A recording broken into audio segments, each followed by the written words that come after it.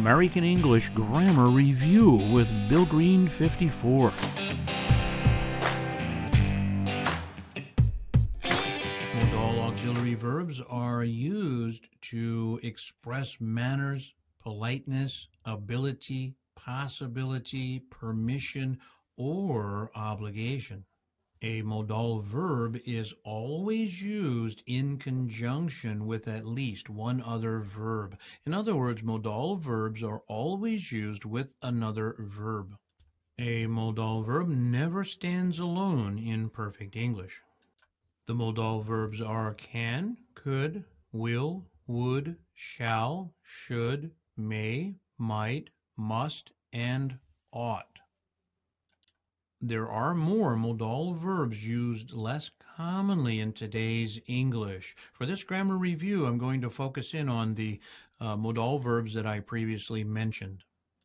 Have to, want to, need to are also considered modal verbs. That first one, have to. Don't pronounce it like that. The proper pronunciation sounds like it has an F sound in it. Have to.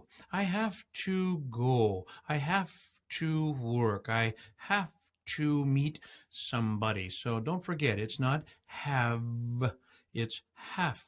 So the previous examples I just mentioned, have to, want to, need to, are used just the same way as modal verbs. There are very specific uses of each one of these examples. Here are some modal auxiliary verb examples. You'll notice once again that modal verbs are always used with another verb. That's why they're actually called modal auxiliaries, because they are always an auxiliary verb in perfect English.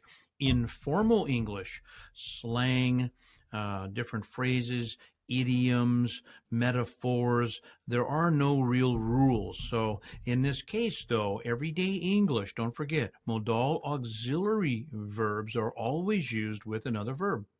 Here's a question. Can we go now? An answer might be yes, we can, or no, we cannot, or no, we can't. Remember that the modal auxiliary verb can is often used to express ability. Can you ride a bike? Can you run? Can you sing? Can you dance? So can is very direct, and again, it's used to often talk about abilities. Could you give me a ride tomorrow? Yes, I can, or no, I cannot, or I can't. Now, could, can, and could are like brother and sister. Can is a little more direct. Could is used less directly, and could is also used for the past, the present, and the future. Can be used for the past, present, and future also in different ways. Could is a little more polite. Can is a little more direct. Could may not have a very important emphasis. Will you come to the party now? Yes, I will, or sorry, no, I won't. I can't come because I'm working. So, hey, will you come, please, please?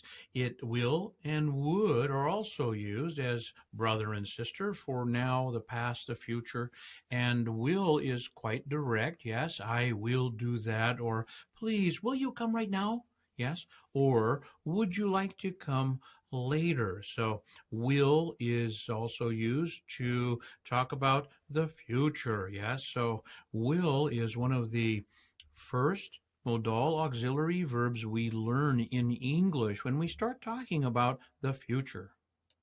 Would you come to my party tomorrow? Yes, I will, or no, I won't. In this case, would, again, is less direct, and would is a little more polite. Hey, would you come to my party, please? You see how much more polite that sounds instead of saying, will you come? Hey, would you come to my party tomorrow? Yes, I would love to. Shall we go now? Yes, let's go, or no, let's wait a few minutes. Shall is considered a British English, although Americans use it too. But if it were me, since I speak American English, I try to avoid that word shall. I would probably use the word should. Hey, should we go now? Yes, let's go. Or no, let's wait a few minutes. Should we go to the beach tomorrow? Yes, let's do it. Now, in this case, should is used to talk about the future. And again, it's less direct, a little more polite, maybe than shall, although shall is very polite as well. Shall we go? Should we go? They both work. It's just that in English today, shall is used less than should. May I get your coat? Yes, that would be very nice. May, I love this modal auxiliary verb. May is at the very top of the list for politeness. So listen again. May I get your coat? Yes, that would be very nice. Thank you. We might go to the beach tomorrow. Oh boy, I would love that. May and might are also brother and sister. We may go tomorrow. We might go tomorrow. There's no difference in that statement at all. They're both used in other ways as well. We ought to see the doctor this afternoon. Okay, I agree. If it were me, I would probably use should here. We should see the doctor this afternoon, or have to. Remember that modal verbs are never followed by the word to. Do not confuse ought to. Ought to is actually a phrase, and we use it commonly in English, but remember that most modal verbs are never followed by the preposition or adverb to. So in this case, we ought to go, we ought to see, we ought to buy, something like that. I would never say we would to, we could to, we can to, we will to. Do not do that. It's very common for students to do that, often because they forget the grammar rules when they study again, something like that. But just remember, the only modal auxiliary verb we can use to after is the word ought. Must we go to the doctor now? Yes, we must go now. Must is also one of those words that we do use in American English, although British English it is more common. Must we go, or do we have to go? I might use have to because I am an American English speaker. Must we go is probably a little more British English. So you have different variants here. They're both okay. One favors British, one favors American English. Here are some examples of want to, need to, have to. Now let's compare would you like to, do you want. Students at the earliest stages of English often use the verb do. Hey, do you want some pizza? That would be a very simple question, and it would be very common for elementary students. It might also be informal or slang.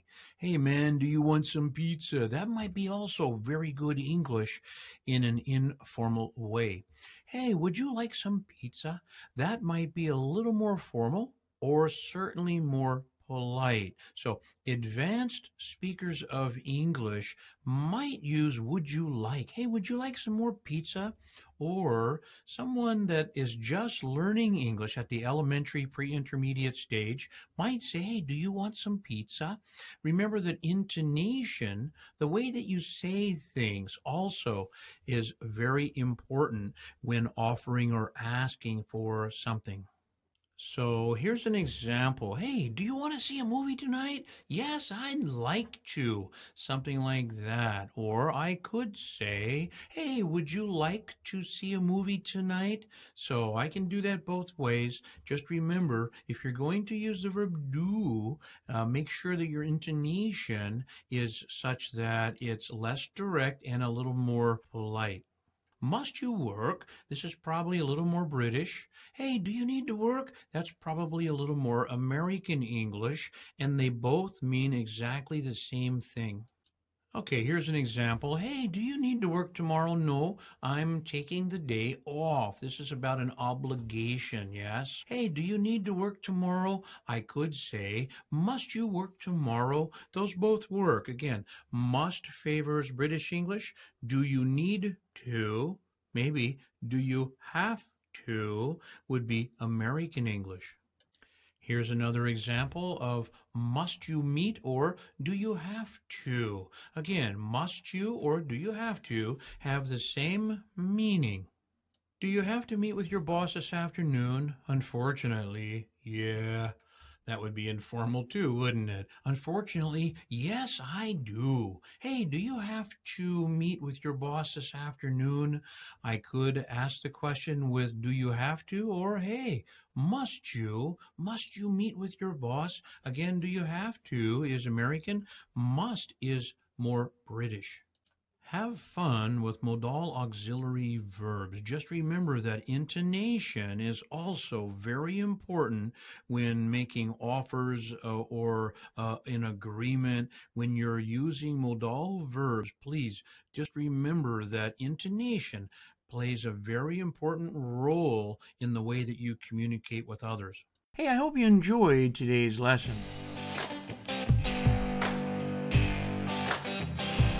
American English Grammar Review with Bill Green 54.